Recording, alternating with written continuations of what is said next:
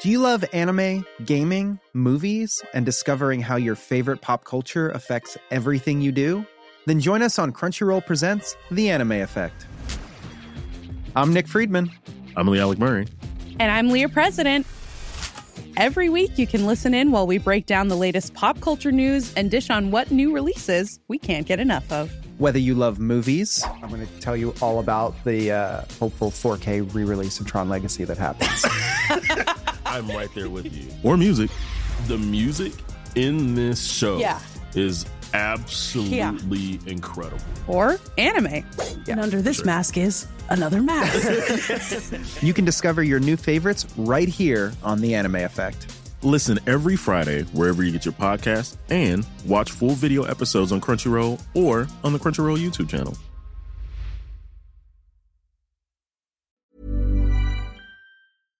Hey guys, let me take a minute here to tell you about our latest sponsors, Just Meat It. Head over to justmeatit.ca to get yourself some high quality meats delivered to your door directly from the farmers themselves. And when I say high quality meats, I mean it. No antibiotics, no growth hormones, no chemicals, not even any performance enhancing drugs. None of these animals have ever won races that they shouldn't have won, all right? And these animals, we're talking ostrich, we're talking bison, elk, animals that you can't catch by yourself. They even have Wagyu beef. So do yourself a favor, head over to justmeatit.ca, order yourself a box so you'll be supporting the local economy, local farmers, local business, and us. Justmeatit.ca. It's time.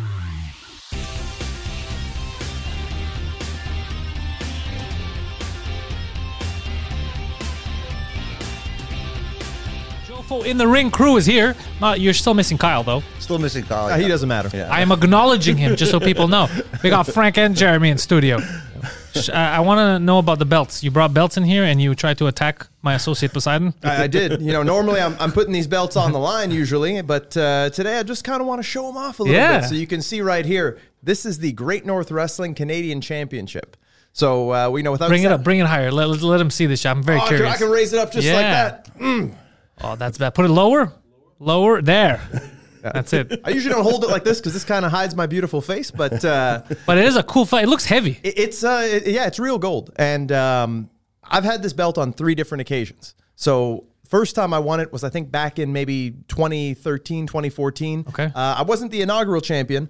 I beat the inaugural champion, who was Lanny Poffo, who's the brother of the Macho Man Randy Savage. Oh yeah. Oh yeah. Beat him up and down. Beat his ass all over some small little town in New Brunswick. Good. Won the belt for the first time. Unfortunately, lost it. Got it back in a ladder match. It was an interesting ladder match. You can actually see it online because I won it with the help of a Canadian senator, Patrick Brazo, who's kind of the bad boy of Canadian politics. That's why I don't trust politicians. You never trust politicians. When you look away, they'll hit you with a chair.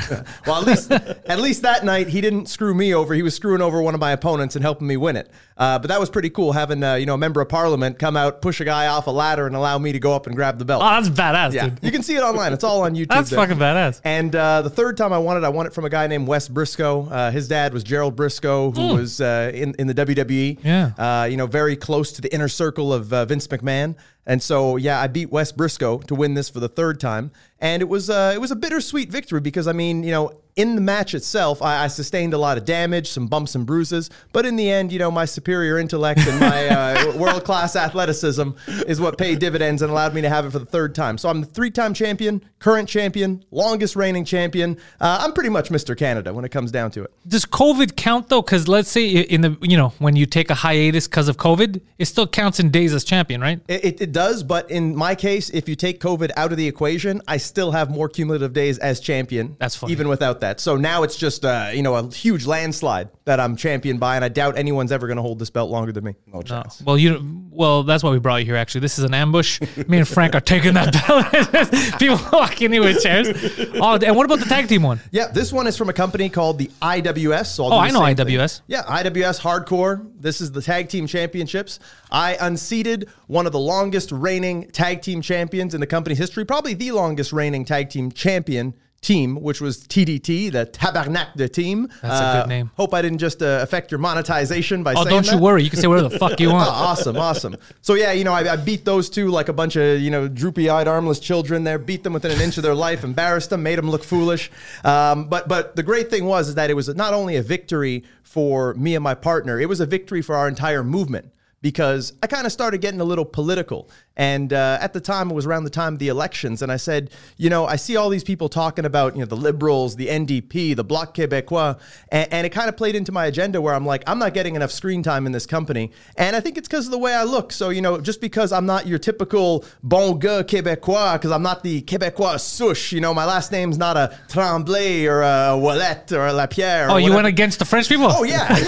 So it was a symbolic victory. I mean, I said it straight. I was like, just because I don't, eat poutine, just because I'm not, down in a Molson every other night, just because I don't vote for the Bloc Québécois, that's fine. Because, we might as well be the Black Québécois, because we are just as Quebec as anyone else. Did you call it the Black Québécois? I literally have the shirt. That's a good name. So the Bloc Québécois, where I got the idea, was because the Bloc Québécois, their slogan was Le Québec, c'est nous.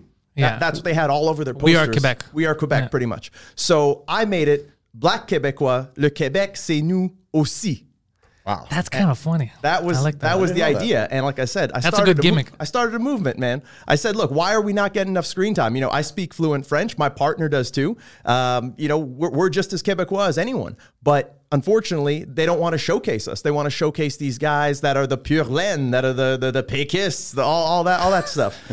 So this was my crusade to say, no, I'm going to fight for my screen time, and I'm going to show you people. I'm going to show you that we are just as Québécois as you guys. We're just as Québécois as poutine, as sirop d'érable, as all that stuff. You don't have to be from Abitibi-Témiscamingue to be a pure laine Québécois. Okay, I grew up my whole life here. I'm proud of who I am. I'm proud to be from Quebec. I'm proud to be from Canada. Good. And so it was a movement. And if you look up the match, the guys that we beat, they represented the stereotypical, exactly what I just described, coming out with the big beards, looking like two lumberjacks, looking like the Leduc brothers from back in the day.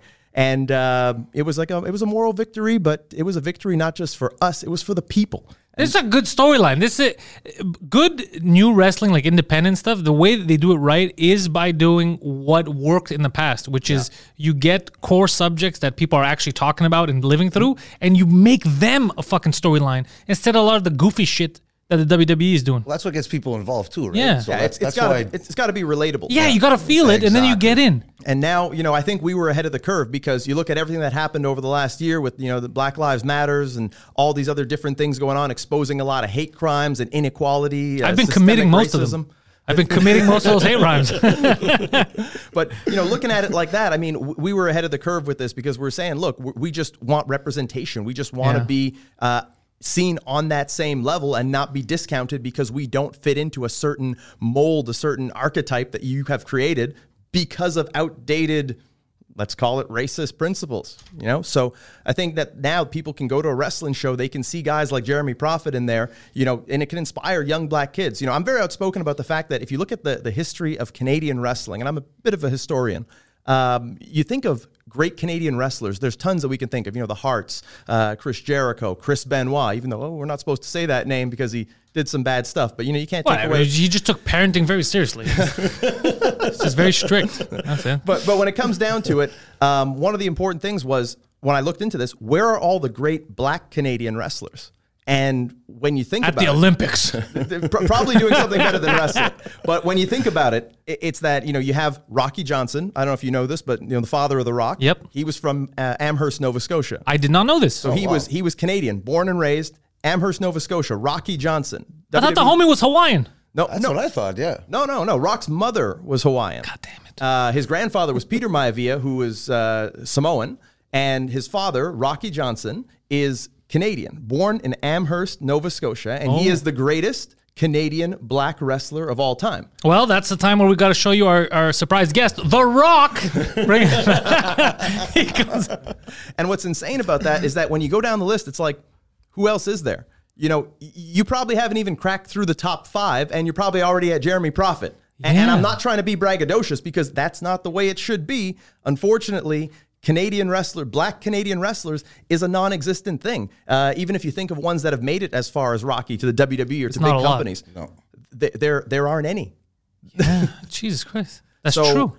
I never thought about that. I didn't even know Rocky Johnson was from. Yeah. Wow. And so it's been my crusade. I've been calling myself as of late the Jackie Robinson of Canadian wrestling because Canadian wrestlers have been more or less oppressed, held down, all the logistics that you have to go through just to be able to wrestle in the United States. And that I don't even mean like to wrestle for WWE or big companies. Just to go wrestle for any company, you need a work visa. You need to, go through all this red tape, paperwork. You need to put up about 10 grand of your own money just to pay for the damn work visa. And it doesn't create an equal playing field for us compared to people in the United States that are wrestling, that have access to all these companies, and companies can take a look at them. They can rub shoulders with the right people, advance their careers. We can't even cross the damn border to go do something we love, even if we're not getting paid. And I think this is what's held back Canadian wrestlers. And, talking about Black Canadian wrestlers, it's even more of a stigma, of an oppression against them. It's not right that a young Black kid can't go watch a wrestling show here in Montreal or here in, Toronto or wherever, and not see a ton of great Black wrestlers on the show. The representation is not the same. It's why I say it's almost like systemic racism, but it's more of like a systemic ignorance. It's just that, like, the people who put on these shows, the big companies, they're not aware of what goes on in Canada on a purely Canadian level and on a race level. And I mean, I use Black as an example because, I'm half Black myself, but there's a lot of other races you could even look at. The Asians. There are literally, I think, maybe one or two, maybe a handful of Asian wrestlers in Canada right now. Some would argue because the rest of them are in Asia. Because they have crazy, like in Japan, they have amazing wrestling. They do. Amazing wrestling. They do. But it's a case of, wrestling kind of being fairly whitewashed, from Vancouver all the way to St. John's. Representation is not there. Natives, Hispanics, all these things. Wrestling in Canada, there are a lot of problems that need to be spoken about. And I've been speaking the unpopular truth. And like I said, my crusade is to be able to get somewhere where I'll have enough of a platform to be able to help people who are stuck back here facing this. So that's why I say I'm like the Jackie Robinson, because it takes one guy to break that color barrier where people will say, hey, you know what? These Canadians, yeah, they may cost more, but they can make us a hell of a lot of money. We got guys who could be future champions, main eventers, Hall of Famers even. There's tons of guys who probably should be getting their Hall of Fame ring right now, but because they were born in Canada, they don't get the same opportunities, and they end up doing something else with their lives. They end up becoming dishwashers and street sweepers when they could have been millionaire main eventers in companies like the WWE. So you're saying there's already a barrier for Canadian athletes, and then on top of it, there's a stigma with Black professional wrestlers. There's not a lot of them within Canada. Within Canada already. So just them breaking that barrier is one thing, and then they have another mess which everyone has to deal with is going to the States. So it's doubly. That's what you're saying, is it's more hard for. But not just Black, I guess visible minority wrestlers, that we're saying. Yeah. Because you said they don't fit the mold. People of color. People of color. Yeah. I hate that. I hate saying people of color. It makes me feel goofy. Weird. But it's all encompassing. Yeah. That's the difference, is that, when you say people of color, it doesn't just mean that it's the color of the person's skin, because, you look at an Asian person, you look at a Caucasian person, the pigmentation is pretty much on point with both of them. So, people of color encompasses kind of all of that. I know I'm not here to be PC. I really don't want to be. But it's not PC. It's actually interesting because these are topics. It's shit that I would never even think about. And I would never even think about. Right, yeah, too, right. So, and not just that, not just not having visible minorities as wrestlers. I never even thought about, because I know me as a comedian, it's already tough going to the States. Everything costs 10 G's for a fucking to get your visa, to get your what is it, 01 and all that shit. Yeah, exactly. So everything's expensive. But I think about me, at least it's me and a microphone. There's not training. There's there's so much shit that goes into a wrestler's career where it can make or break you. Plus here, you can't become rich being a wrestler just in Canada. You gotta fucking break out to one of even the independent ones in the States that have money, to make it big. Are the restrictions the same thing for comedians and wrestlers? Is it the same story? Yeah, more or less. The only difference is that, in talking to certain people, there are certain things where you can talk your way around it. You're going to do an open mic night. It's understood that you're not really taking a job away from someone since it's a free service. We don't really have that in wrestling. It's professional wrestling. Everything is viewed as you're going there and you're potentially taking a spot away from an American citizen who could do that. You're directly impacting the labor force. We're going to hit our own Black guys with chairs. So the thing is that another thing I'd like to talk about is the fact that even here, I'm probably the only guy willing to say this kind of stuff. Everyone else is kind of like, well, we shouldn't be saying that. We shouldn't try to upset something that's been in place for so long. There have been some few exceptions who've gotten through, and they've done it illegally. And we shouldn't talk about it because it's going to put more scrutiny on those guys and prevent their chances. And I'm like, no. Why should we have to settle for doing these things illegally? Why do we have to, pray to God for the grace of the Underground Railroad just to be able to go and perform our sport? What we actually need in Canada is better scouting. We need those companies to say, we're going to look to Canada. We know they can't come here and perform in front of us, but we're going to look there and we're going to do our due diligence to find the best talent and make sure they get those opportunities. Well, that's not Canada's fault. Then it's these companies that gotta. No. But there's so many people though. Like let's say in the States, there's 350 million people. They have a talent pool. So I guess a lot of times like, why would I fucking go to Canada or anywhere, Japan? Exactly. I'm going to find someone here, which is not the best for, let's say guys like you that work their fucking ass off and they perfect what they do. It sucks. But you also have to look at it from their point of view. Like it must be a pain in the ass to send scouts everywhere and look. And I don't know. I'm just saying. Well, every professional sport does it. I mean, we're a big hockey city here, right?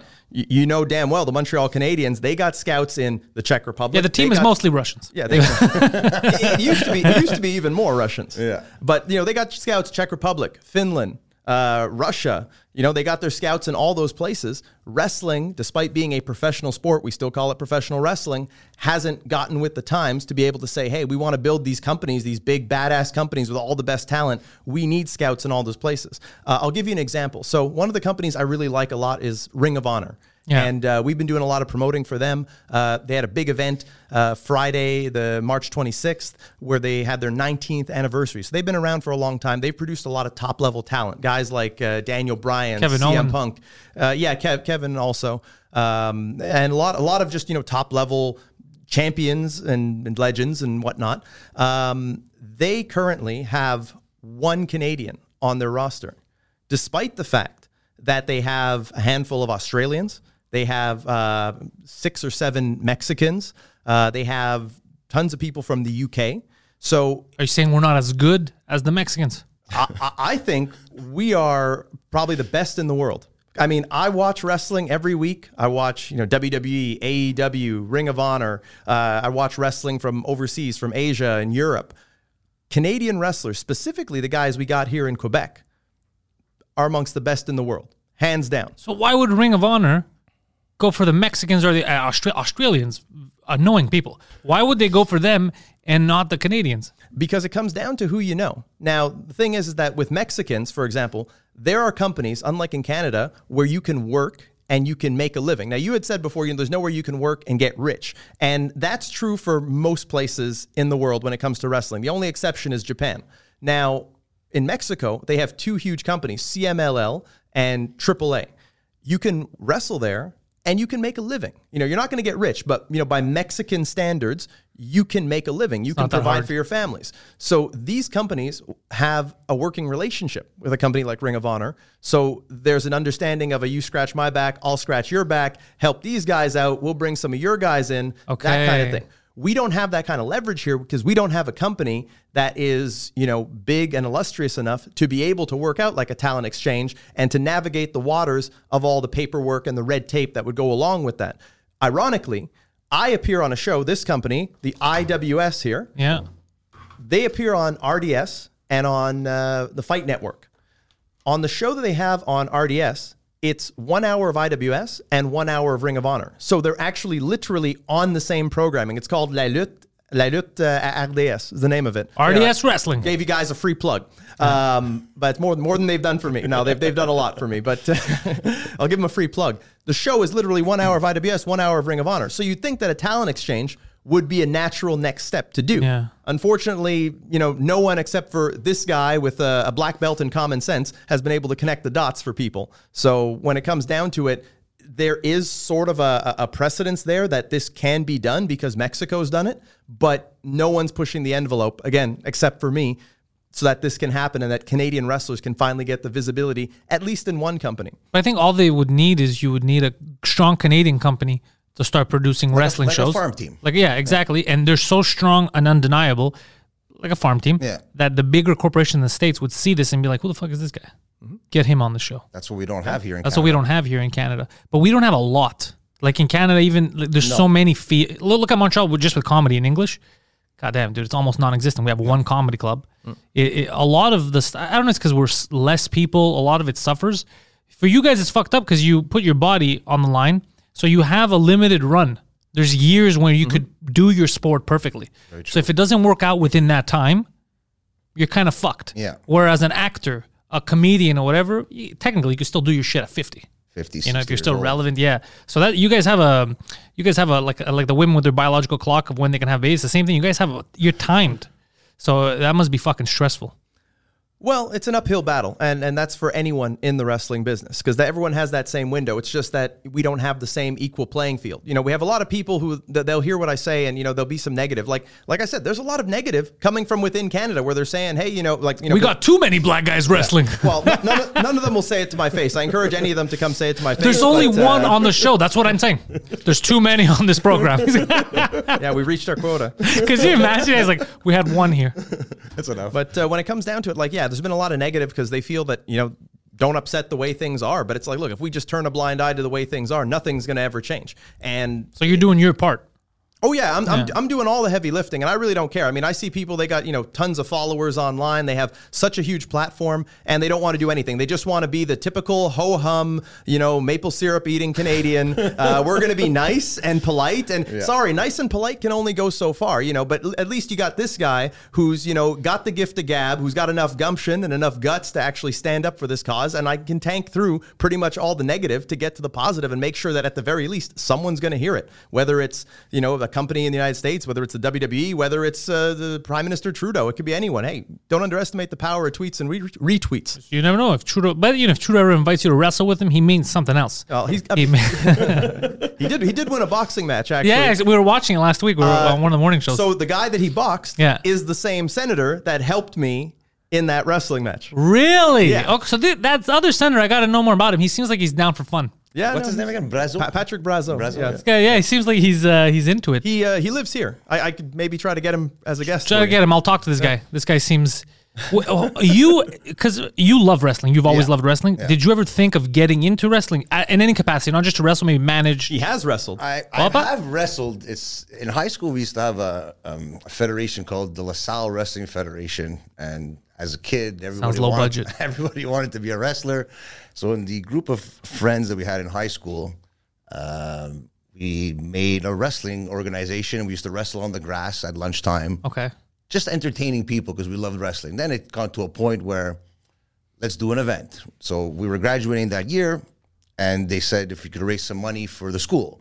So I said, personally, I wasn't making any money off it. I want as much people as possible to come. It's high school. You're going to start getting money off these kids in high school. So I said, let's charge 50 cents a ticket. I got 350 people sitting on the floor after a day of school. Set up a makeshift ring that I made in my head with mats and tennis poles and whatever nets, you had around. Whatever I had in the gym, because I set it up that I had gym the last class of the day. So that whole class, setting up the whole thing. People sat on the floor. We did a little ramp with the music, with the buzzer. It was a Royal Rumble.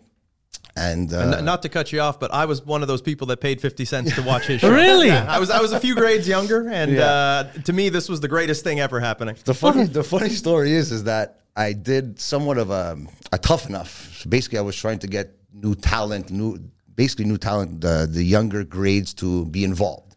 Okay. So I asked the younger kids if they want to be involved in the next event, and Jeremy was one of them. 8 to the Tracks was one of them. And right away, you're like, look, kid. Bruno was no one black of them. guys. No black guys in this. We're doing this Canadian style. In the end, he already had one. In the end, I ended up choosing 8 to the Tracks to be in the next event. Okay. Over him? Instead of him. And now we know why. So there you go. So but you son of a bitch. It all comes full circle in the end because now we work together. We were always friends, but it just goes to show that it's a small world out there. Wait, so you were a kid? Yeah. But you probably loved professional wrestling? Yeah. At the time? Oh, yeah. And then when you saw that, did it click like, oh, fuck, it's possible. Like I could do stuff. Look at these guys. They're just setting something up in the gym. Did that help or? Oh, no. I had my aha moment like way before. My whole thing was always finish high school and then I'm going right into wrestling. That was. You were committed. Man, I'm the biggest fan I know. Like I've been a wrestling fan since I was 5 years old. And I always was, to me, it's like that's the only thing I want to do. I'm going to introduce you to someone one day. My buddy Dano, who is the first friend I made in high school. I know Dano, I think. Dano, you probably know Dano. I know of, he would go to a lot of the shows at the Bell Center. All and all that the stuff. shows, whatever you want. And remember back in the day when there was what is it? Between the ropes? In the ring. In the between ring. the ropes. Yeah. On radio, and you could call in, all that stuff. That was when he had introduced me. That's like my buddy Corky, I think, was working there. And I know Corky. Yeah, there you go. Big guy. Big guy. Huge guy. Yeah. Well, he's lost a lot of weight now. But yeah, so we know a lot of the same people. Yeah. So growing up, that was when I went to high school. My buddy Dano is the guy who really got me into professional wrestling at the time. And he was more in love with WCW, but he loved all of it. He knew everything. He would call that stupid. He told me the other day he would call that Bell hotline. CTV used to have it. The CFCF. CFCF, yeah. And they would give you rumors about wrestling and all that, and he knew everything. He'd go to school the next day, and he'd be like, listen, guys, this is what I think is going to happen tonight.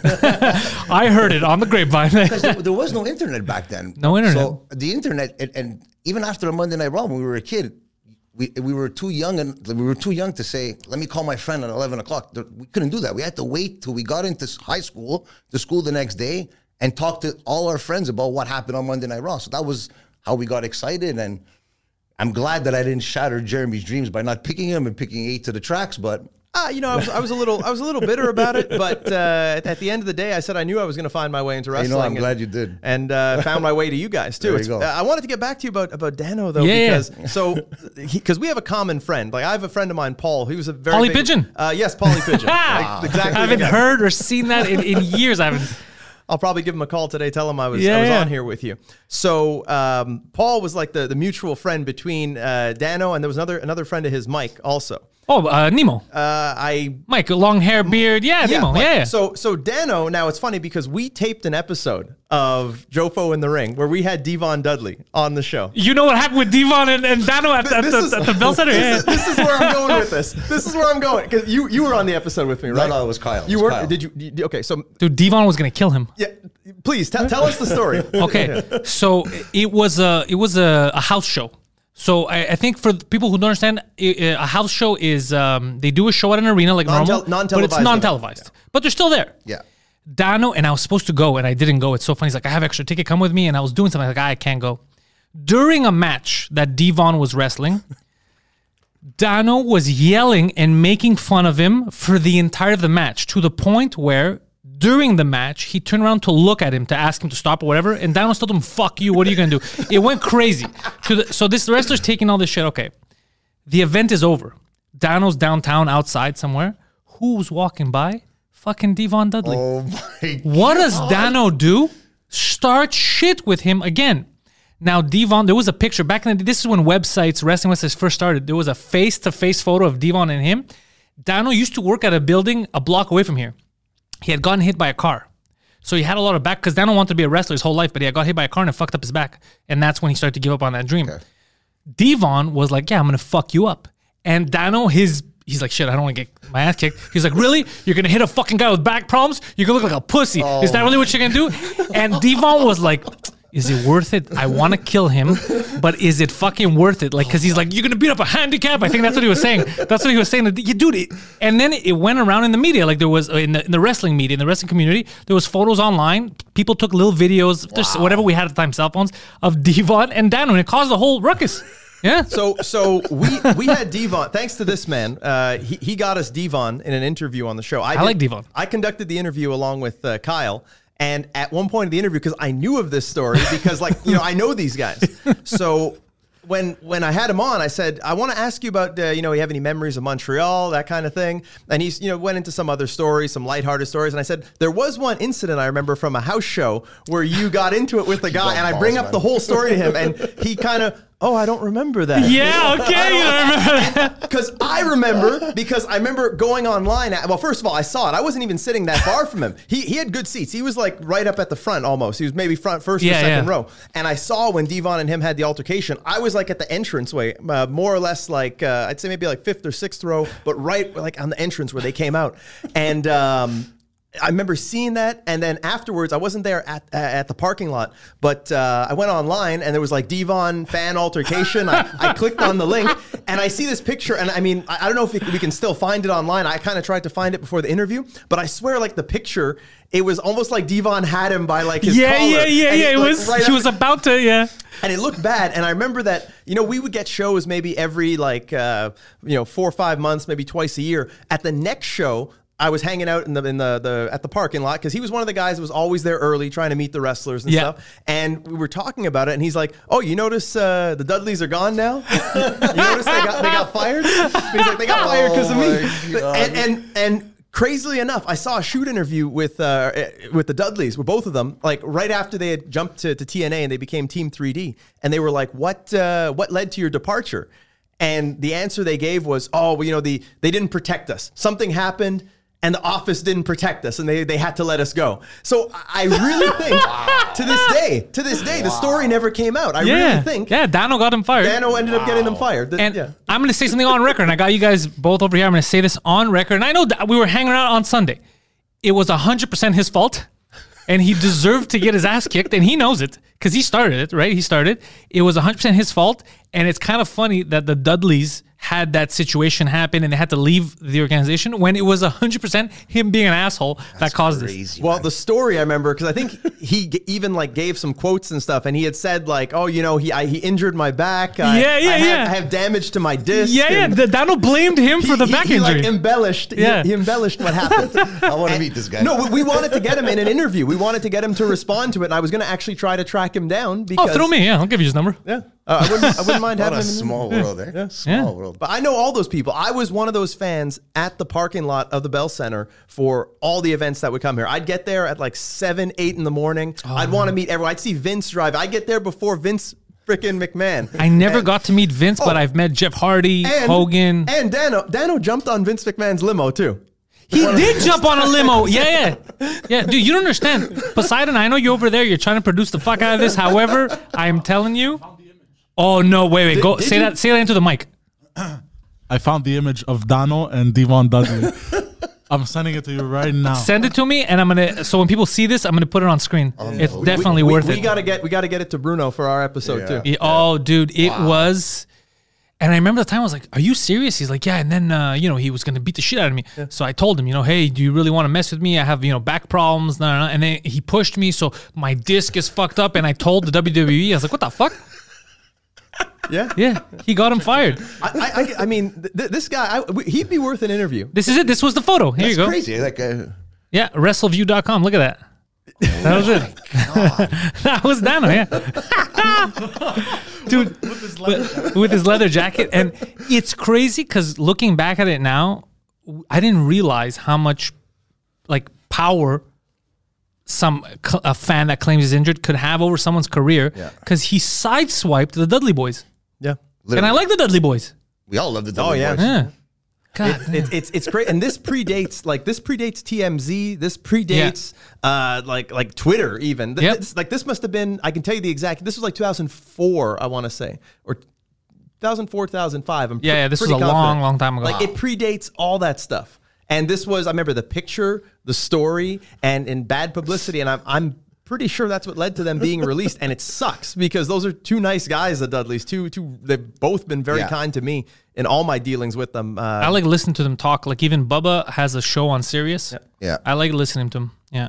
Fuck that. We didn't plan this, for the record. Anyone watching this, we did not know. And I just, because you were talking about wrestling, and one of my best friends is psychopath when it comes to wrestling. It was him. I just, it came in my head. What are the odds? That's fucking hilarious. It's a combination of, I have a very good memory. It's one of the things I always get complimented on and when I do interviews with people and stuff. I remember everything.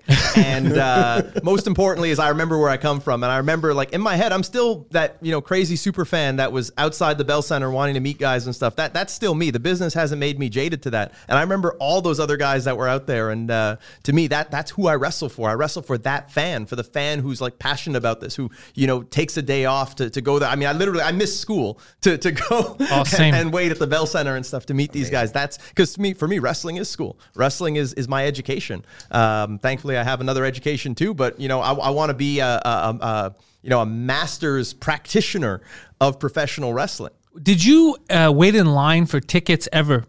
Yes. There was a time where me, Nemo, and Dano had an altercation with there was a 50 Cent concert. And the 50 Cent concert, I think, was on Friday. And we waited all night. And on the Saturday at 11 a.m. or some shit, the tickets were going on sale for Raw or whatever it was. So we were there all night with a bunch of other people that were. That was my first ever altercation with scalpers too. That was when Dan was like, no, you can't let the scalper go in front of you. The son of a bitch gonna buy all kinds of tickets. Anyways, it was the whole thing. And there was the like 50 Cent tour bus or whatever. And we got into this whole thing with the guy that was giving me attitude. And it was this whole altercation that happened. No, with one of 50 Cent's guys. Okay. And this happened years ago, and it just came to, Simon's like, what? That's because I'm stupid, and I would yell at everyone. And I remember, I forgot what the guy said. He told me to go fuck myself or something. For no reason, I just asked a question. I said, like, hey, is that like 50 Cent? Like, is 50 Cent in there? Like, I forgot what the fuck I said, but it was something benign. It was just a question. And the guy's like, fuck you, you fat motherfucker. This and that. It was a white guy. And I was like, what? Get the fuck out of here. Who do you think you are, motherfucker? And then we started this whole altercation, and then we went to eat a mirror because we got somebody waiting in line. But I remember, so I'm wondering if you were ever, I could have seen you maybe waiting in line for tickets or for wrestlers. We used to wait all the time and meet with them, take photos. Yeah, we probably crossed paths before. That's crazy. Yeah. It's I was always there. That was the one thing I would not miss. I could be I could be on my deathbed. I would not have missed that. Yeah, when I had first started in high school, I was starting a new job at Harvey's. I missed it. Like, okay, you start on this day. And I was like, yeah, I got tickets for Raw. So I had to start a week later. The guy's like, are you serious? I go, yeah, I got to be there early because I got to meet people outside. I remember. I also remember another thing with Dano was, and you probably know this, that he was in the Jericho concert. Yeah, of course, with Fozzy. He was the pig, yeah. He was the pig. Yeah. Yeah. Him and Nemo would hang out there. They would meet Jericho. He became the pig guy for a while when they would come down here for concerts. Like any wrestling thing I would go to, if it was like an autograph signing or if it was a wrestling event or like a Fozzy concert, these guys were always there. That's how I became friends with Pigeon, with Paul. Yeah. Pigeon started his own wrestling thing at one point, I think, didn't he? I wrestled for his dad. There you go. And the thing is, I knew him from before that, and then I started wrestling for his dad. I mean, me and him, we're like best friends to this day. You see? Like and then he became a wrestler too. I didn't know that. Oh yeah, I trained him. Like he became a wrestler. He did, I'd say, like, maybe 200 matches over the course of like he had about a 10-year career. This sounds crazy to people, but there was it would make a fun movie one day. There was a huge subculture of wrestling in Montreal. Like all these people that we just mentioned, and what we're mentioning is the tip of the iceberg. Because what I was involved in was the tip of the iceberg compared to him, compared to Dano, Nemo that were in it. There's such fun stories in it. Because even those, was it called Between the Ropes or In the Ring? Remember that? It was 2 shows. It was 2 shows. Okay, that's why. So here, again, my memory. Yeah. In the Ring was the first show, which was hosted by Aaron Amadeus. Mark the Shark, Brian the Guppy. Brian the Guppy was the one I knew the most because he was involved in independent wrestling also. Great mind for the business. Probably one of the only people that could ever beat me at a wrestling trivia game would be Guppy. This was Friday night at about midnight. Friday at midnight. Friday, you see that shit? Wow. And I was part, like I would call in. Like we'd call in, we'd become part of it's him again. And you'd become part of the show. Yeah. Yeah. And you get flushed if you... I never got flushed. I never got flushed. But I would laugh every time. Like I think Dano got flushed. Man, I remember that show. I remember they had sponsors like Souvlaki Joe's. And I remember the episodes like they were yesterday. Dude, it's crazy. But then they had... Between the Ropes was the one that was Saturday. I think it started off Saturday at noon, and then they got bumped maybe down in their time slot to Saturday at like around 4 or 5 or something. That one was Manny T and Guppy that did that one. I think Tanya Armstrong was on that one too. She was I got to know her too. She was another big super fan, black girl. Oh shit. You probably remember her. Yes. She also became a ref in wrestling. She was in fact, as far as I remember, I think she was the only female referee here in Quebec. And I had done some road trips with her too, like me, Paul, her. We had like another little crew. That's where Paul and I started really becoming close, was when I was wrestling for his dad's company. I knew him as being a wrestling fan before, and then now I'm wrestling, and I'm seeing him at shows pretty much every month. And then he started getting really more involved in wrestling and going to like all the pay-per-views. So he wanted to do like all the WWE pay-per-views, and I think he succeeded in doing it, all of them in a calendar year. And the ones that were close, when there would be a spot in the car, I'd be like, yeah, sure, I'll come along. So we went to Charlotte, North Carolina together for the Return to DX, 2007, Vengeance. We went to Chicago for a pay-per-view. We'd go to Albany and Buffalo like all the time. And he always had the hookups. He knew where the wrestlers were staying. Like, so we'd always stay at the same hotels. Sometimes we'd go to the airports. Like we would talk with these guys. They were these these like nerdy fans who would they had no jobs. They just would like get wrestlers to autograph stuff and they put it on eBay. And, oh my God. That's what they made their living doing that. They made like I don't know, like $20,000 a month just selling stuff on eBay. What the fuck? Because the only way to meet these guys you have to go. Is you have to like wait for them at the airport or at the hotel. Right? So we would talk with these guys and they'd give us all the hookups of, oh yeah, the wrestlers come in at this time and usually they stay at this hotel. And so they were feeding us all the info, and that's how I met like tons of people before I even got my first WWE tryout. And it's funny because then I'm getting a WWE tryout and I'm like, oh yeah, remember I met you at this place, at this hotel. We hung out in the lobby and ate pizza. Oh yeah, we went to that bar. Oh, it helps. I was me. That's why I was so loose around all the guys, because I'm like, I met these guys already. So when I had my first like tryouts and TV tryouts stuff, like I'd already met them. Like I always tell the story about Edge, where it's like Edge was the first wrestler that I met. I went to, if you were a big enough fan, maybe you were there too, where they would do those charity softball games. I know, but I've never been to one. Okay, so they would do those, and I was in line. I actually cut the line like crazy. The line there must have been like 500 people in line. I somehow managed to butt my way into like the first 30. Just there was like a ruckus, and I kind of snuck in, and no one wanted to call me on it, I guess. But I was about to meet the New Age Outlaws, Road Dogg and Billy Gunn, and then they switched them, and it ended up being Edge and Val Venus. So like there's this picture of like young, 8-9-year-old me with those guys. So Edge was like the first wrestler I met. And then I met him a ton of other times. I met him at one of Jericho's concerts here. I heard he was at the radio station at Team 990. So I took a detour from going to school because I was at Dawson, which wasn't too far from there, went down to Green Avenue and waited for Edge for his interview to be done to meet him. And he was like coming out, just going straight to a limo, probably being like flown to or driven to the airport to be flown to somewhere else. And I met him there. So I met him a bunch of times. But this one time I met him in Massachusetts, in Boston. He had just won the WWE title. And it was a match with him and Batista. And I think it was him, Batista, Undertaker, a triple threat. And he won the title. So he drives up to the hotel. And there's about 12, 13 people there waiting for him. And he drives around to the back to park his car. And we thought he was doing it just to avoid the people. So I kind of walked there. I'm like, I know Edge. I met him a couple of times, like whatever. Like, I'm not scared of these guys. And I walk up to him and he gets out of his car. He's got his bag and he's walking away from me when he clearly sees me and he's walking away from me. This was also the dead of winter. I had my long winter coat. I had like a long leather winter coat, almost like a trench coat. Had a toque on and stuff. So he's walking away, and then I start walking up to him, and he's walking faster. And I'm like, oh, so like, Edge has become a jerk now all of a sudden. Then he gets to the door, and the door doesn't open. And now I'm as close to him as I am to you, but his back is to me. And I'm like, hey, Edge. He's like, yeah. He turns around. He's like terrified. I'm like, hey, can I get a picture with you? And would you mind, signing some autographs for these fans? They wanted me to ask you. Yes, as long as you don't hurt me. So in his mind, he thought I was someone trying to mug him. Oh, because I had my toque on and my coat, and I was like following him, and he thought I was someone trying to mug him. I'm like, no, I'm not trying to mug you, man. I love you, man. You're Canadian. It's like, I'm Canadian too. Oh, that's funny. So flash forward to like, that was, I'd say probably like in 2008, let's say. Yeah, it was definitely 2008. I had my tryout in right at the start of 2010, and Edge was one of the guest speakers there. So he finishes his speech and everything, and then I start talking with him, and we're talking for about 4 or 5 minutes, and I'm like, by the way, I don't know if you know this, but like we met each other before. And he's like, yeah, you do look familiar. And I'm like, yeah, I met you when I was really young. And I started listing like all the times I met him, which at that point are like 6 times. And he just stops me. He's like, no, you were that guy in Boston. You were that one that snuck up on me in Boston. I thought you were trying to mug me or something. And without fail, every time I meet Edge, I always will tell people like, hey, Edge and I have met before, and he knows me. Like he literally will call me Jeremy or call me Prophet. Like he the Boston mugger. It's like a first name basis. Like you tell him Prophet, like he knows exactly who I am.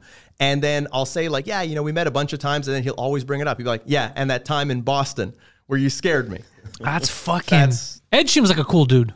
Yeah, he's pretty cool. He's pretty cool. Yeah, I always like Christian better, but just so happens. Christian guy, yeah? Always like Christian better. Christian. I like Christian on the mic more. Christian is a gift to wrestling. He is. What I love about Christian is his in-ring ability, and I love the fact that watch any Christian match.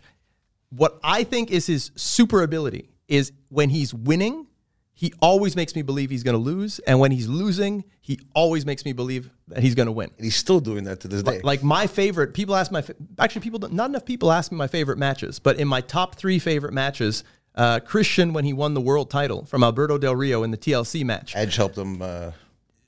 He interfered in that to help him out? Yeah, a bit. Yeah. But it was well placed. That's one of my favorite matches of all time. I can't say enough good about Christian. And the fact that, Christian, and this doesn't come from me, this actually comes from Paul, from Paulie Pigeon. As he said, Christian, when he was in shape, was in better shape than Edge. Yeah, that's true. That's actually, oh man, what a funny fucking world.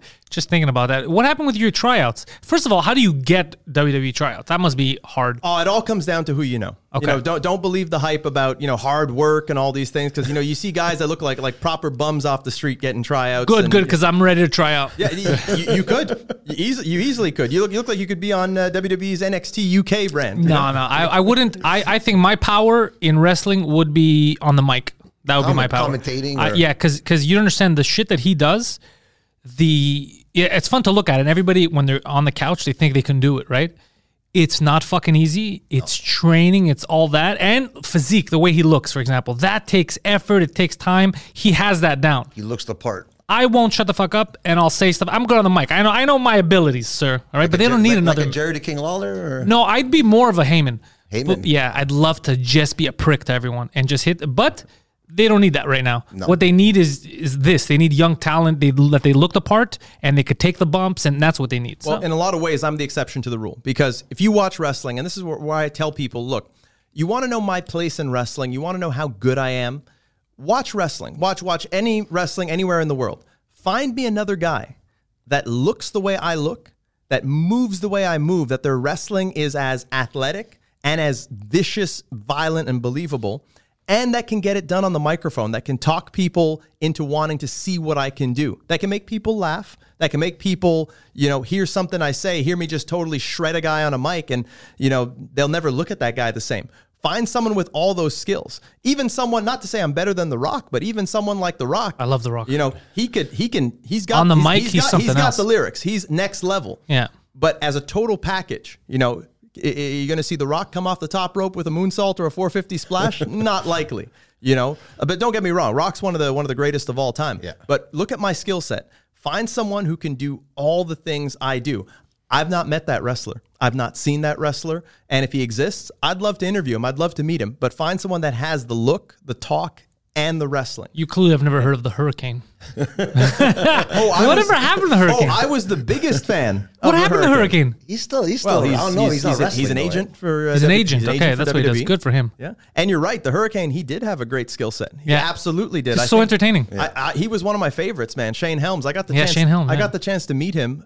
We were on 2 shows together, and I had a great conversation with him because, first time I met him, just the way the card was structured, sometimes, if someone has a match right after yours, you're busy, making sure that your match is gonna go off good, and you don't really get the chance to see each other because my match is ending and he's going out for his match, especially if you're not in the same dressing room. So even though I was a huge fan of his, and believe me, I used to go to the shows dressed as the Hurricane.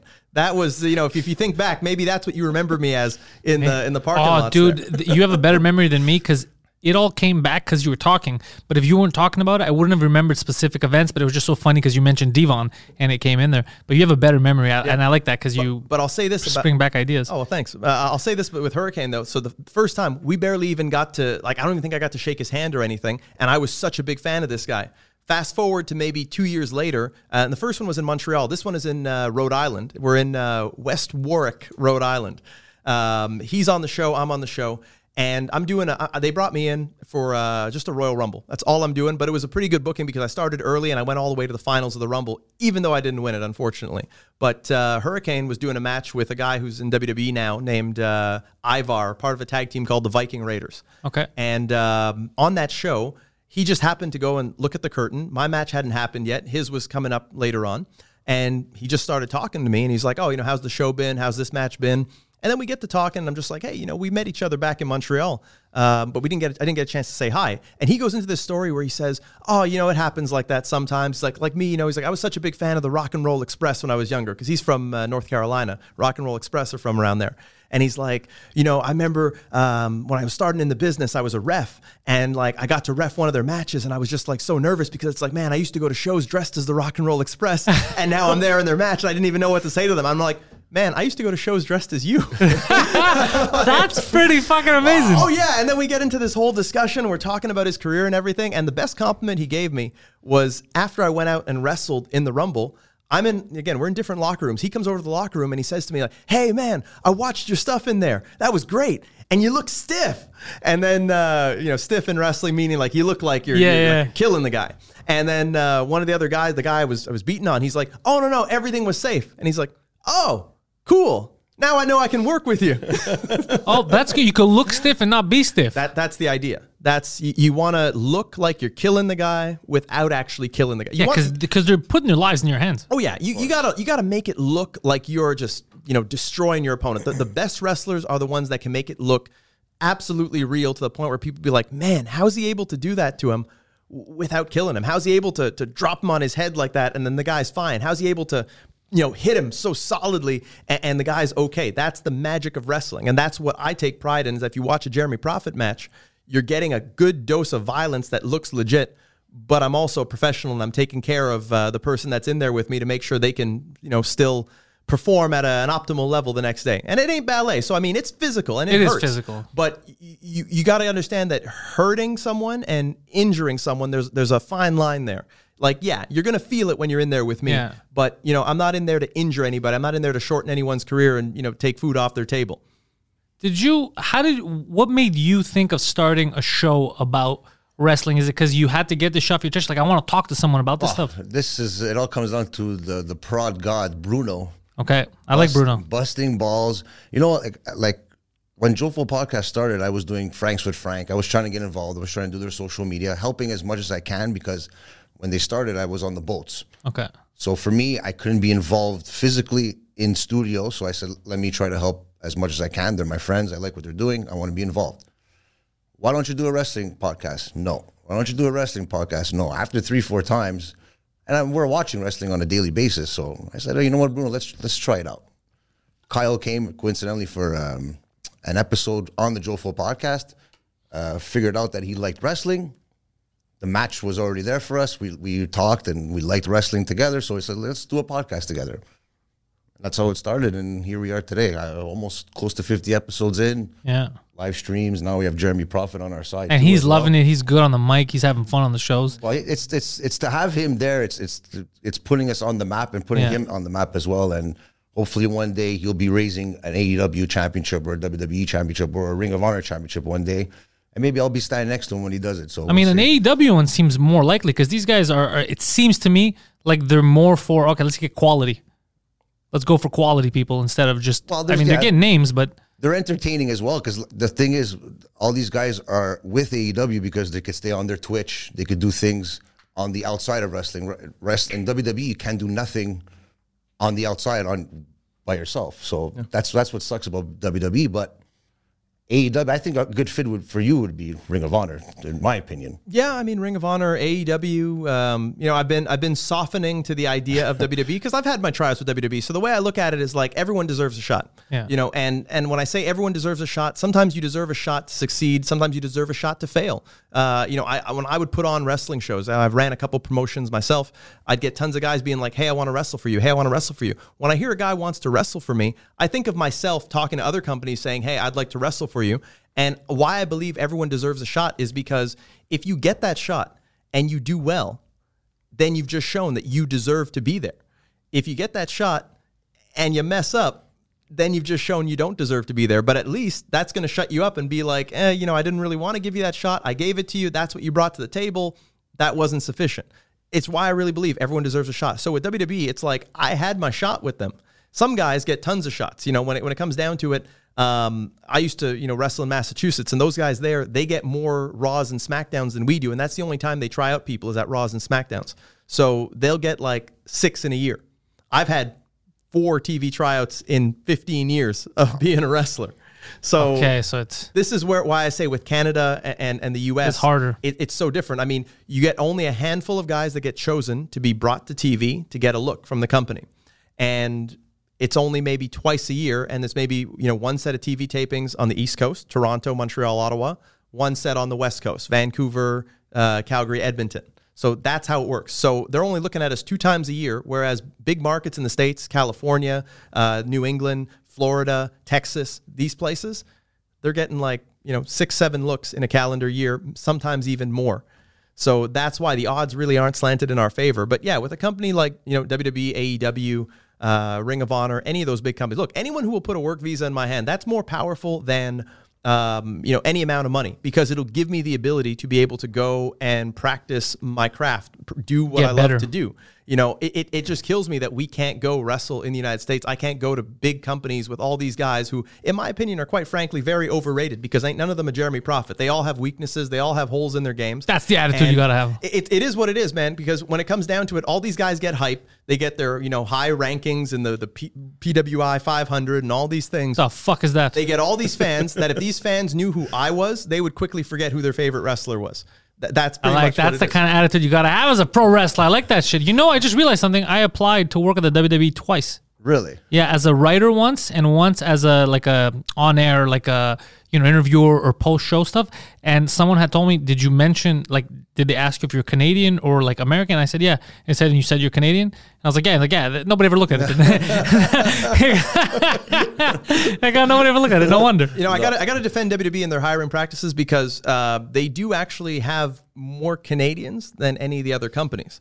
So that's a feather in their cap, and they have the ability to be able to get a work visa for, even guys who have never wrestled a day in their life, which is funny because by definition, it's, an O1 visa. It's someone with an exceptional skill. Yeah. Yet they can take someone who was like an Iranian pole vaulter who's never wrestled a day in his life, and they can get him a work visa as a professional wrestler instead of someone like me who actually loves the sport. I saw a documentary recently on a girl who's becoming really popular now, Bianca Belair.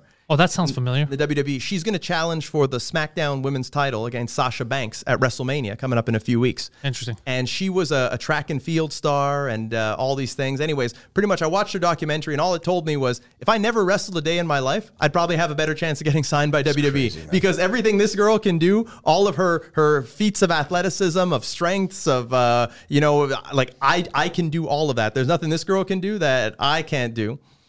But because I'm a wrestler, I'm viewed under a different light. And that's, one of the things with WWE. They have this stigma of, if you're a wrestler, you're judged under this criteria. And if you're some freak athlete, which I am a freak athlete.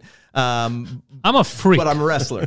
So I'm just a freak, and they're not looking at me. You got to be a freak and not a wrestler. Yeah, if you're a wrestler and a freak. I got chances then. That's what that means. I got chances to get into. Chances. I would just love one day to sit and talk with Vince McMahon. This guy is so interesting, and all the interviews he's done, because he's smart, he's a businessman, have been the interviews where you know how they're going to go. Yeah. I've never seen a Vince McMahon, not to ask him questions that are going to get him in trouble, just shoot the shit. Just be you. What are we doing? What'd you have the other day? And just share stories and joke. I think that would be the best light to see McMahon. And could you imagine the stories this motherfucker has? He's got a lot. You know what? I think he doesn't want to tell these stories. He might. He might one day. Well, they're having a Vince McMahon biopic that they're doing. Yeah. And he's got a lot of creative say in that. I mean, I've met Vince. I met him traveling with Paul. We met him in Toronto. I have a picture with him from there. I met him also in Boston. And then when I had my tryouts, I saw him just about every time. In fact, the first time I saw him, we did Toronto and then Ottawa. Ottawa, I got to wrestle on SmackDown. I got an actual match on TV. But didn't see Vince the whole time. He was either in his office or maybe I was somewhere when he was, walking around, but we didn't see him. He was just, like this dark Sith Lord that we didn't see. We just saw his understudies there. So after I had done my match on the SmackDown, show's over, pretty much everyone has left, and I'm ecstatic because I got to wrestle for WWE. I got to do the whole thing, walk out in front of the crowd. The match was nothing to write home about, but they still gave me a chance to be on SmackDown, and I can, to this day, say that, I got to wrestle for the WWE. So I'm leaving. I'm going to the parking lot to my car, and I'm turning the corner around one of their production trucks around to where I was parked. I literally turn the corner, and I bump into someone. And I'm kind of mad that somebody walked into me. So there's this anger that comes over me, and then I look, and it's Vince McMahon. And he fucking drops you right there. He drops. I drop his old ass with relative ease. But it caught me off guard because it's the last person I was expecting to run into, and it was Vince McMahon. And that feeling of anger and I'm about to cuss the guy and left. Oh wow, it's Vince. And in that moment, it's just me and him there in the parking lot. It's like I tell people, I could have mugged him, like Edge was profiling me about. Could you imagine you had mugged him and then he tells Edge, what's the deal with these black guys? Every time we're alone with them, they keep mugging us. And I just remember, I'm like, I think of that moment and I remember it. I got a good memory and all, but like, I remember saying to him, hey, it was a pleasure to work for you tonight. And he was like, oh, it was great having you. You did well, kid. And he shook my hand and he patted me on the shoulder. But I realize now, I'm like, man, I had Vince McMahon to myself there in that parking lot. I should have really tried to sell myself to him. I should have said, look, what do I got to do to work for your company? Let's cut the bullshit here. Like, what do I got to do? And I didn't do that. And I look back and I'm like, maybe I should have. Yeah, with guys like him, you never know. But I think he's the kind of guy that probably would appreciate that kind of initiative. Yeah, he seems like, I don't want to say a nice guy, but like, he doesn't seem like this big, scary thing that people think he is. I remember the last set of tryouts that I did, which was 2012, 2 years after that. I remember standing there with another guy who was trying out, and he had never done a TV tryout. So, keep in mind, I've been around all these guys even before I got tryouts, and now I've been around them a lot. So I'm totally desensitized to all that. And there's Vince and Triple H walking down the hallway in the Bell Center. And this guy's like, oh my God, it's Vince. It's like, he almost wants to hide. I'm like, what are you doing? Watch this. So, have you ever been in the Bell Center in the back? Yes. So there's this one area where it's kind of elevated and there's a rail there. Anyways, there's an elevated area and there's like a rail in front of it and whatnot. They're walking, they're on a lower level. So we're like about, let's say 5 feet higher than them. And they're walking by. This guy's like terrified. Like he wants to go high. He doesn't want to be seen. And I'm like, watch this. I'm like, hey, Vince, how's it going? That's what you got to do, bro. You're an adult. And he looks over at me. He looks up like, hey. And then Triple H was there and he's just like, the fuck is that guy? Yeah, like Triple H was not having any of it. Like he I don't think he liked that I did that. But Vince was a big smile. Hey. But even Triple H, he gets a lot of shit too. A lot of people, I think a lot of people talk bad about Vince because of his persona on TV and they take it out on him in real life. But I think people are idiots. He's a down to earth guy, and like you said, I saw Vince the second time I met him. The second time I met him in Boston, it shocked me to see Vince in the hotel lobby the day of a Monday Night Raw, which you'd think would be a stressful day. All his crew goes and gets in the limo. Vince sees the fans that are there waiting, goes and signed autographs for every fan that was there, took pictures of people, took the picture. How does it look? Oh, it doesn't look that good? Oh, I got to take another one with you? Let's take another one together. I saw him, and he was the nicest guy. He was such a gentleman to everybody. And that told me more about Vince McMahon than any story I'll ever hear about him. I like making fun of him. I like telling all these jokes. But that's what he wants. That's what he understands, the persona. He loves it. Like with Vince, I feel too many people, they deify him. They put him on this pedestal. And I think that Vince is probably the kind of person, you grow up around money and all these things. Like you're sick of people treating you like that. You want people to treat you like you're one of the guys, like you're just another dude. And that's how I see Vince. It's people who grow up and they don't have that respect and adoration that they want to be put on that pedestal. They want to feel like there's something important. But a guy like Vince, I think he's a human being like anyone else. Wants to run his business. Exactly. God damn. So then you guys, I didn't ask you this yet. How did you two meet? How did we meet? Oh yeah, adult life, not when you were kids. Like, how did you say, you know what? I got a podcast. You want to come on? Like, how did that happen? How did it happen, Jeremy? Okay, I think Bruno was. I feel I've been hogging the mic a lot. I was going to let you explain that one, but the floor is yours, champ. I'm the one with the memory. So, so you remember? Okay. So Bruno and I are very close. Well, I was on the boat when you came on the JOFO in the Ring podcast. Yeah, but we had, but it's well, we knew each other before. I'll lay out the timeline for him. So I knew him from that thing in the past there with the Tough Enough that he did, those shows that he was running that he didn't take me for. That I forgive you for it. He's my favorite out of him and Kyle. He's my favorite. Kyle's my whipping boy. So Bruno and I go way back. Bruno and I played hockey together. We were about 7 years old. We played hockey together. We played baseball together. I played hockey for 15 years. Of those 15 years, Bruno and I were on the same team probably about 10 of those years. Oh, shit. Okay. So he is my nearest and dearest friend from my days of playing hockey. And we went to high school together. So Bruno and I had always kind of loosely kept in touch. And I knew he was a big wrestling fan. One of the main reasons why we were such good friends was because Bruno was one of the only other wrestling fans. And like we're talking about back before the Attitude Era and wrestling was like the cool thing and you had to know what was going on in WWE if, you want to be able to have any kind of water cooler talk or, be one of the cool kids in school or whatever, those days that hopefully may come back one day, who knows. So Bruno and I were always pretty close. So when he started doing the JOFO podcast, I started seeing it here and there online, and then he sent me a link to an episode where he talked about, and I think it might have been, was it the first episode? I think it was the second episode when I talked about you. Okay, where he talked about me and he told the story of, I could have had this guy and part of my LWF, but I didn't. Now he's Canadian champion. Now he's wrestled all these guys. He's wrestled Scott Steiner and, all these famous wrestlers, wrestled for the WWE. So Bruno sent me that clip. And then we started talking, and then they asked me to come in and be a guest. And that was kind of how it started. I was a guest. You and Kyle, or it might have just been you. It was me and Kyle. It was you and Kyle, interviewed me. We had a fun episode. And after a while, I'm spinning my wheels, COVID hit and whatnot, and I'm not wrestling anymore. And by the way, I'm a guy who took wrestling very seriously. So I've been doing this for 15 years.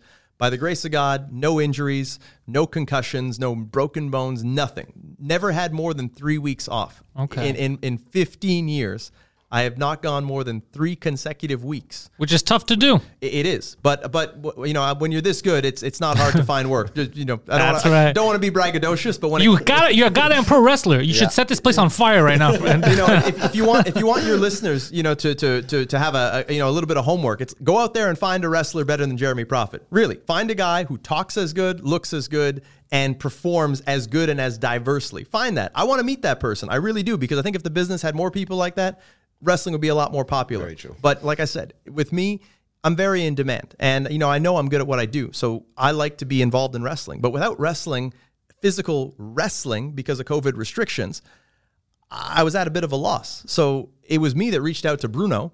And around the same time, I think he was thinking of maybe trying to figure out something for me. And I said, look, I want to come on board with this full time. And I think I can help you guys. And I said, and I don't know if he ever discussed this with you, but I had said, I don't want to be the star of the show. Yes. I want to play a part. I don't want to take away from what Frank and Kyle are doing in the show. I want to be I want to be a little bit of extra seasoning. Just that. I don't want to be the whole cake. I just a little icing on the cake. That I'm fine with that.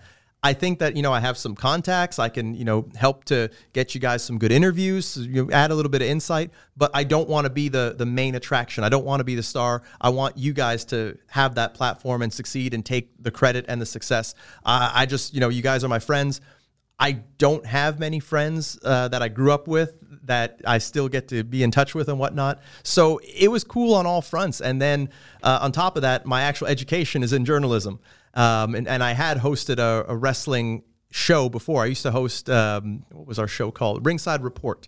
Okay. With my buddy David Simon. He hosts Ringside Report. Our show was called Wrestling Uncensored. We did that for a number of years, started it at Dawson and then got it on TSN radio. So it was a natural fit for me on many levels. And now, I get to bring that same kind of expertise and knowledge to these guys. And to me, we succeed together is how I always say it. It's not like, you're talking about you'd like to see me with a championship in Ring of Honor or in AEW. If I get that, we all win. Exactly. Yeah. The same way I want to see the show get tons of subscribers, tons of views, get to the point where we're like, where we're giving Hannibal a run for his money with his channel, that kind of thing. Hopefully one day. Because we all win if we get there.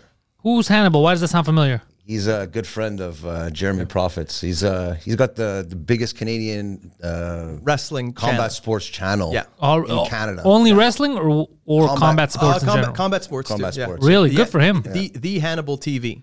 Hannibal TV, I think I've run on videos of him. Subscribers on YouTube. Does he, is he from Montreal or no? He's from Ottawa. Good for him. Yeah. Been a friend of mine for a long time. I've been the one guy who stuck by him when, a lot of people stabbed him in the back and all kinds of things. And he proved them all wrong. And he built one of the biggest channels. He built an empire just through sheer hard work and will. Yeah.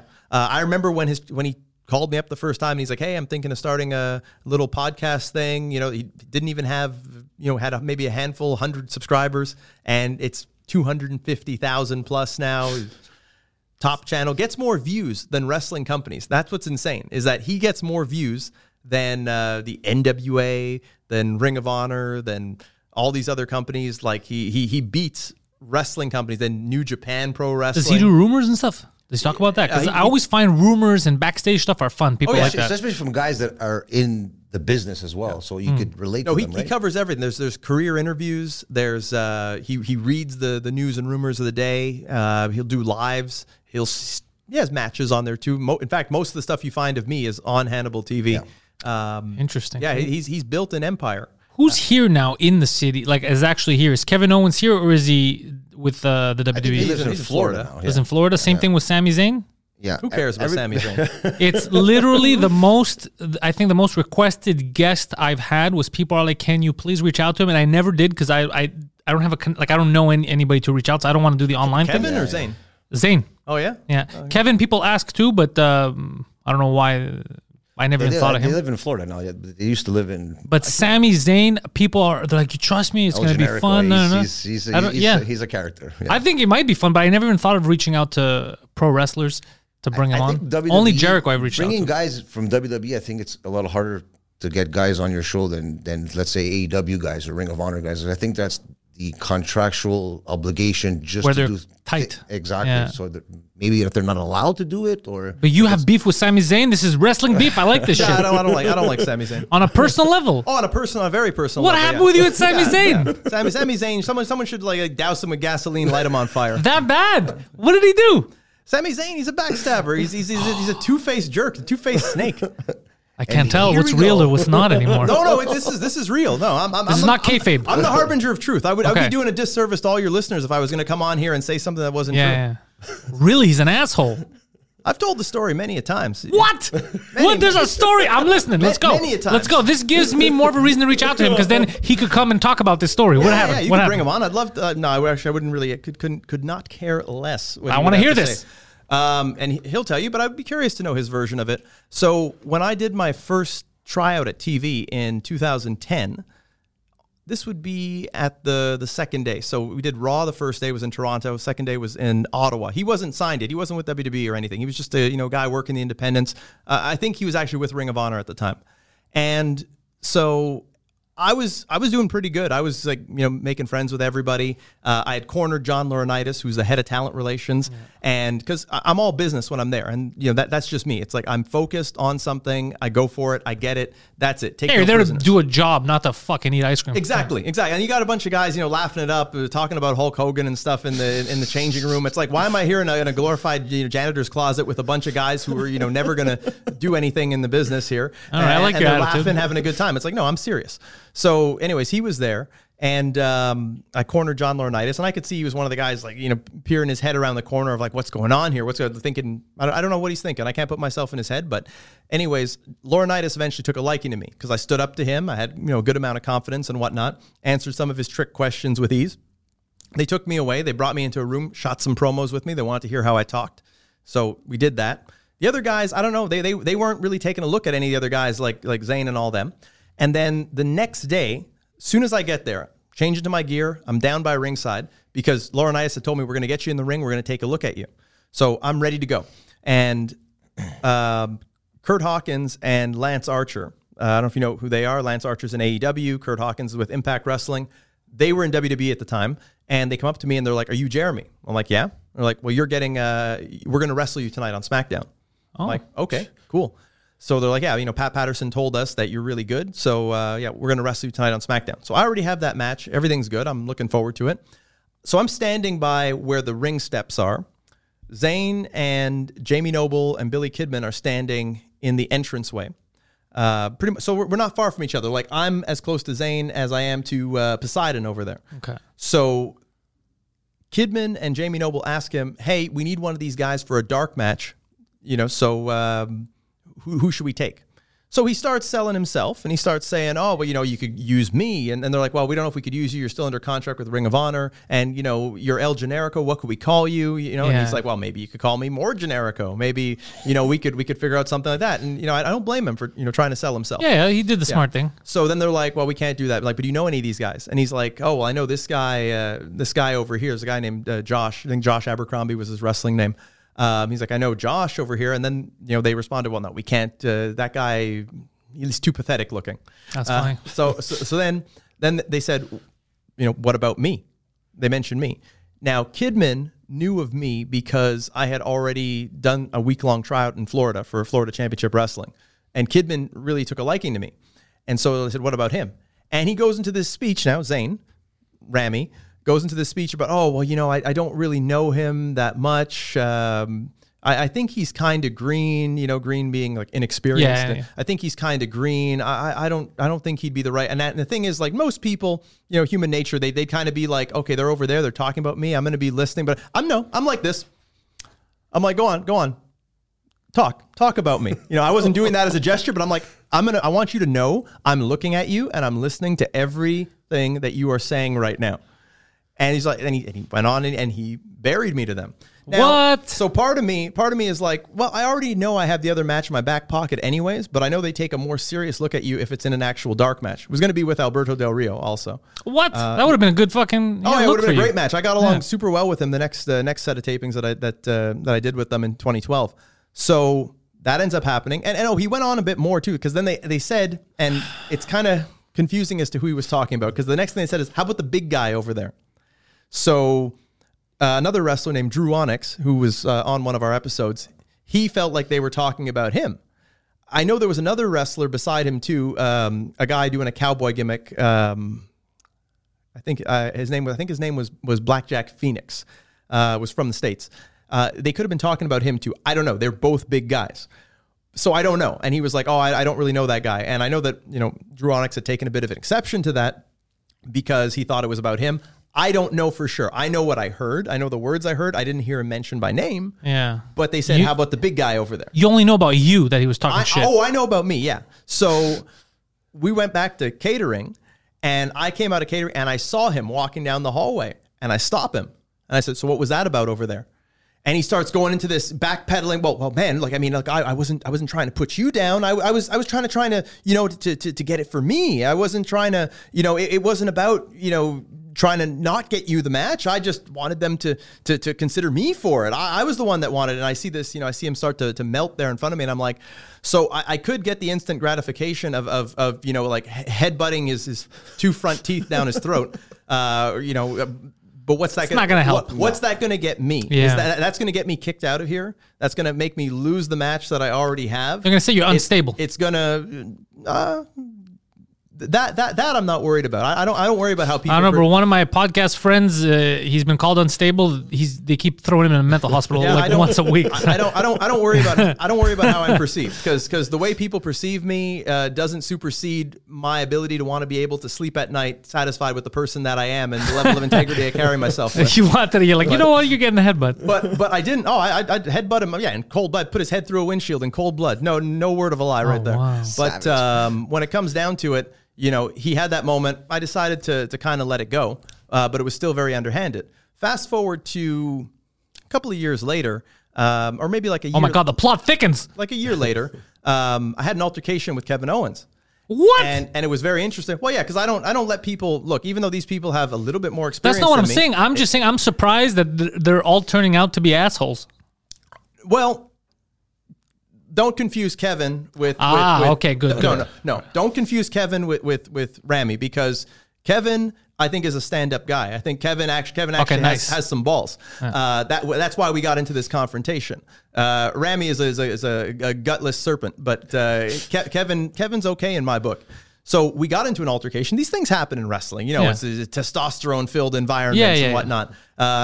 We got into an altercation. You can go on YouTube and see other interviews where I explain it. But pretty much he had said something. So I had said, okay, let's go talk about it. Man to man, away from people. There's no witnesses. There's just you and me. And you'll notice in the world that when there's a crowd, people act differently than when you just get them one-on-one. So that's what I wanted to do there with Kevin. And I'm like, if we got to fight, we got to fight. I don't mind.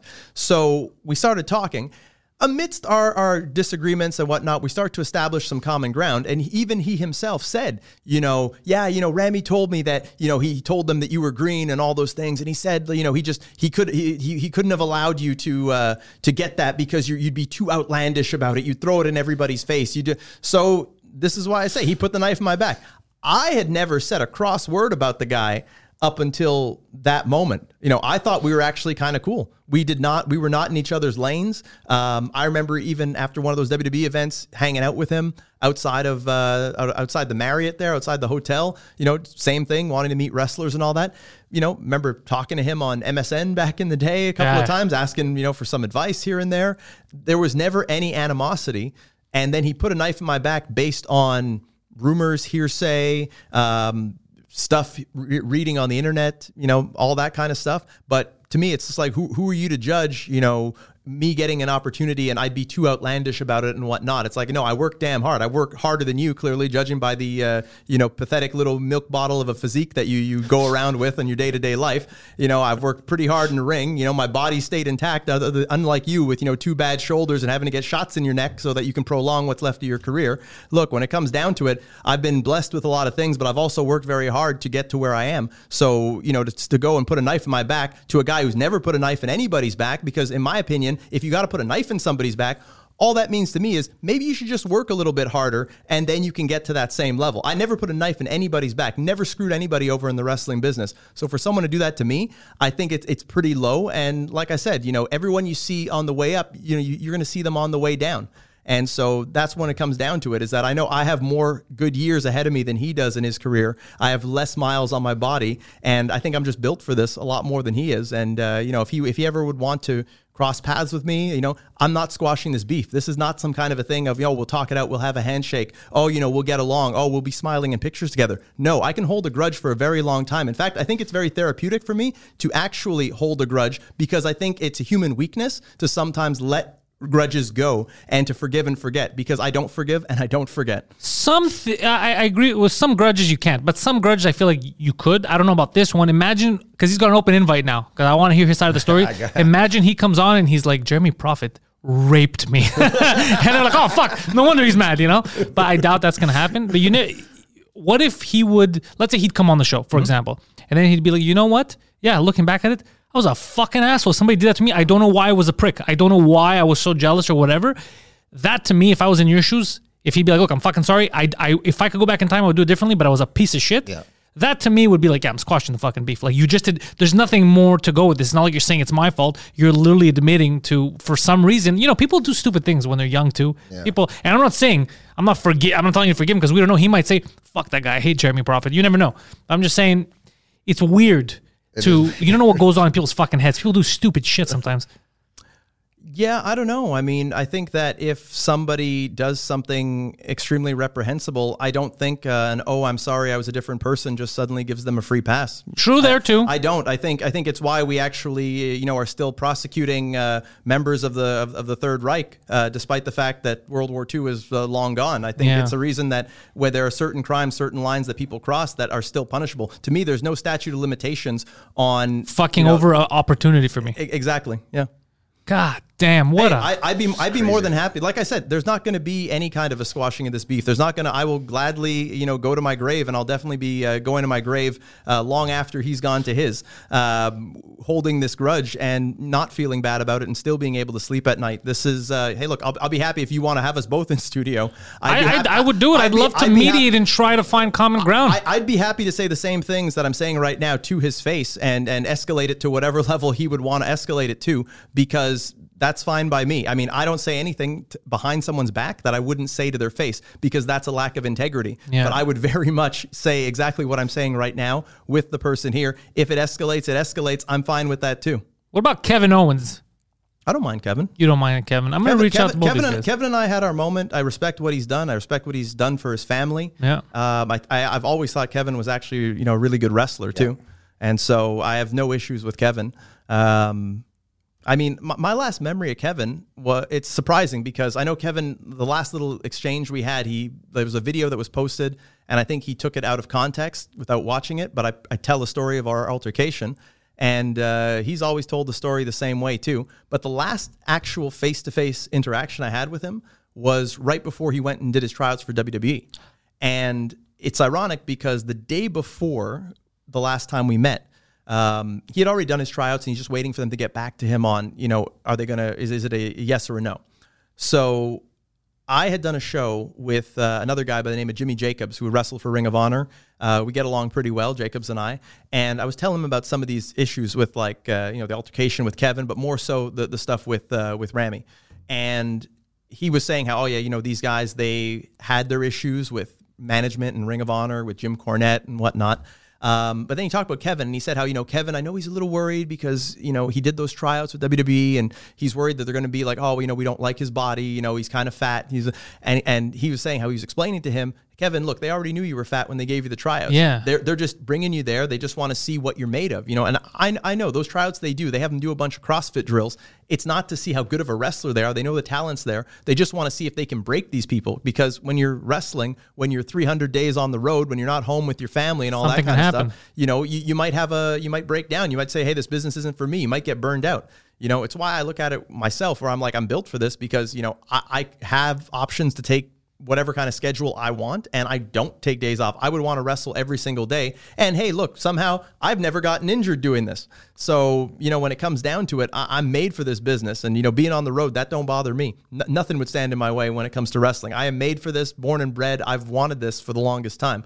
Anyways, getting back on track. So I knew Kevin had that bit of a worry. So he's there in the locker room. I remember going up to him and saying, hey, Kevin, heard you had those tryouts. I just want to say, I think you got a really good chance. I'm wishing you the best of luck. And, I personally believe they will hire you.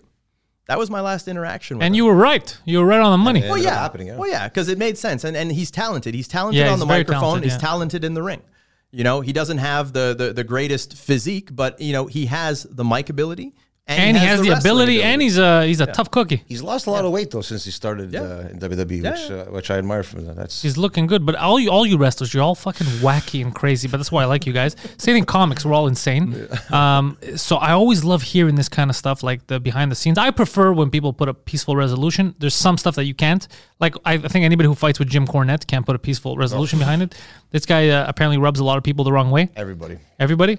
You too? Do you have a Jim Cornette story? I'm actually blocked from Jim Cornette on Twitter. He blocked you. There was a picture of somebody put up a picture of Sunny. I don't remember if you remember Sunny from back in the day. Yeah, I remember Sunny. Whatever, her tits were sticking out, and you see Jim Cornette looking at her tits, and somebody made a comment, and I don't even remember what I said, or if maybe because I retweeted it, or I liked it, or I commented with a thumbs up.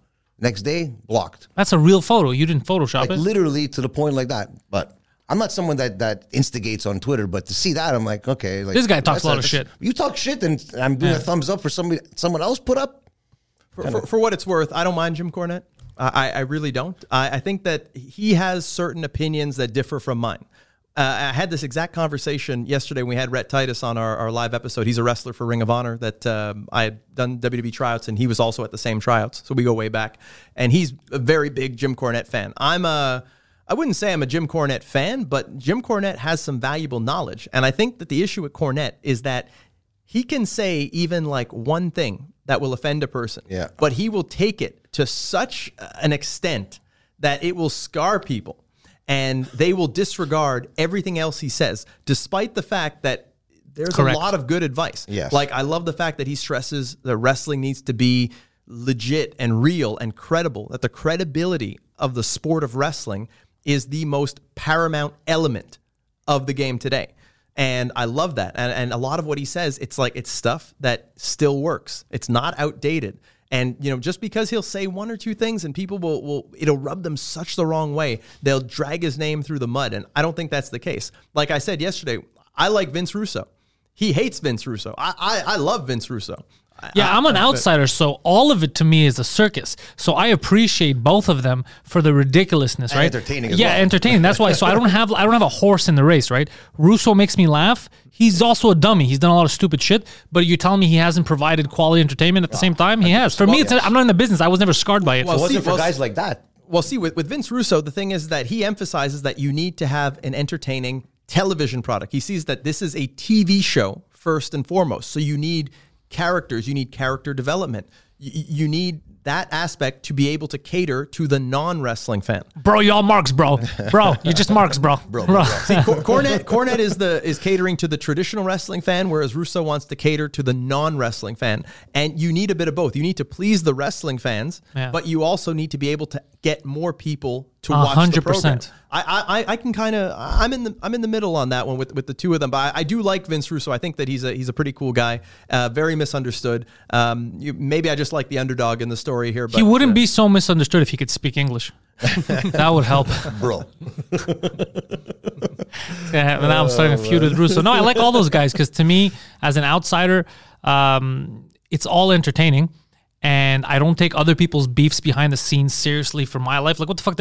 You know what I mean? It would be like you right now. I'm like, oh, fuck you. Why are you fighting with Sami Zayn? I don't give a shit. It has nothing to do with me. It has nothing to do with me. I'm still going to like Sami Zayn. I'm still going to like Kevin Owens.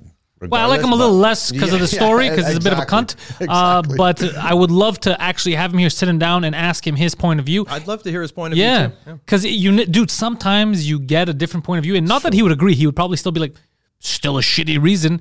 But I always like finding out what was the reason.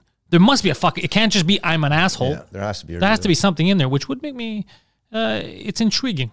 Yo, when are people going to find JOFO in the ring? Do you have a date where new episodes are on for sure? Every Tuesday, 7 p.m. going forward as our new episodes. This week we got Devon Dudley.